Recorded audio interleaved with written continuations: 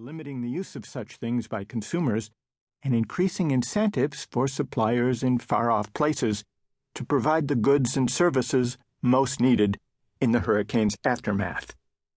If ice fetches $10 a bag when Floridians are facing power outages in the August heat, ice manufacturers will find it worth their while to produce and ship more of it. There's nothing unjust about these prices, Sowell explained. They simply reflect the value that buyers and sellers choose to place on the things they exchange. Jeff Jacoby, a pro-market commentator writing in the Boston Globe, argued against price gouging laws on similar grounds. It isn't gouging to charge what the market will bear, he wrote.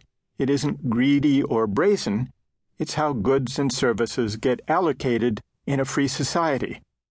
Jacoby acknowledged that the price spikes are infuriating, especially to someone whose life has just been thrown into turmoil by a deadly storm.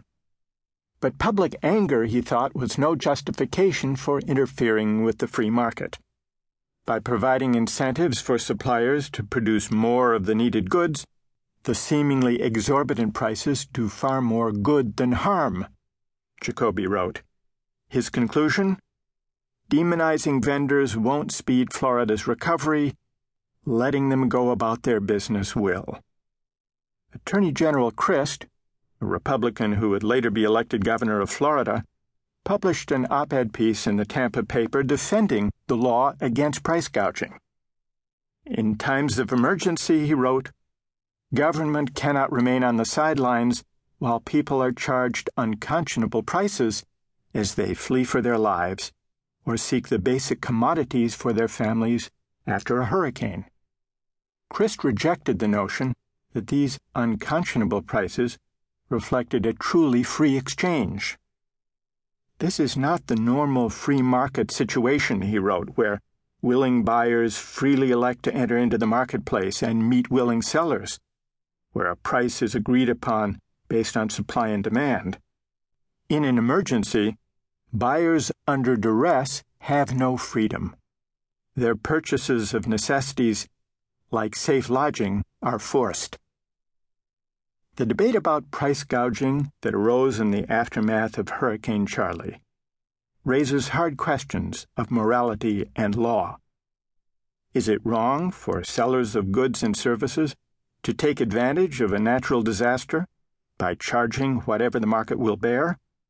If so, what, if anything, should the law do about it? Should the state prohibit price gouging, even if doing so interferes with the freedom of buyers and sellers to make whatever deals they choose?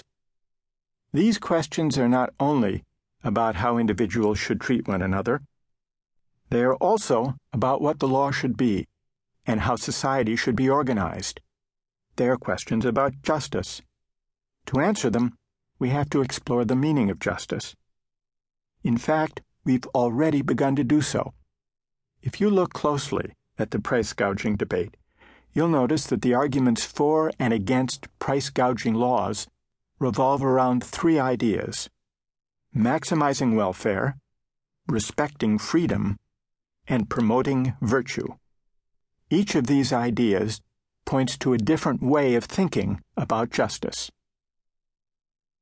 Welfare, freedom, and virtue. The standard case for unfettered markets rests on two claims, one about welfare, the other about freedom.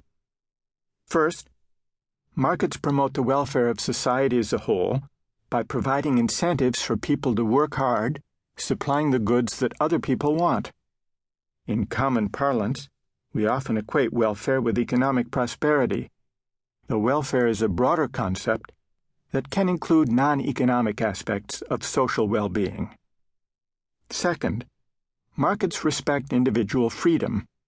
Rather than impose a certain value on goods and services, markets let people choose for themselves what value to place on the things they exchange. Not surprisingly, the opponents of price gouging laws invoke these two familiar arguments for free markets.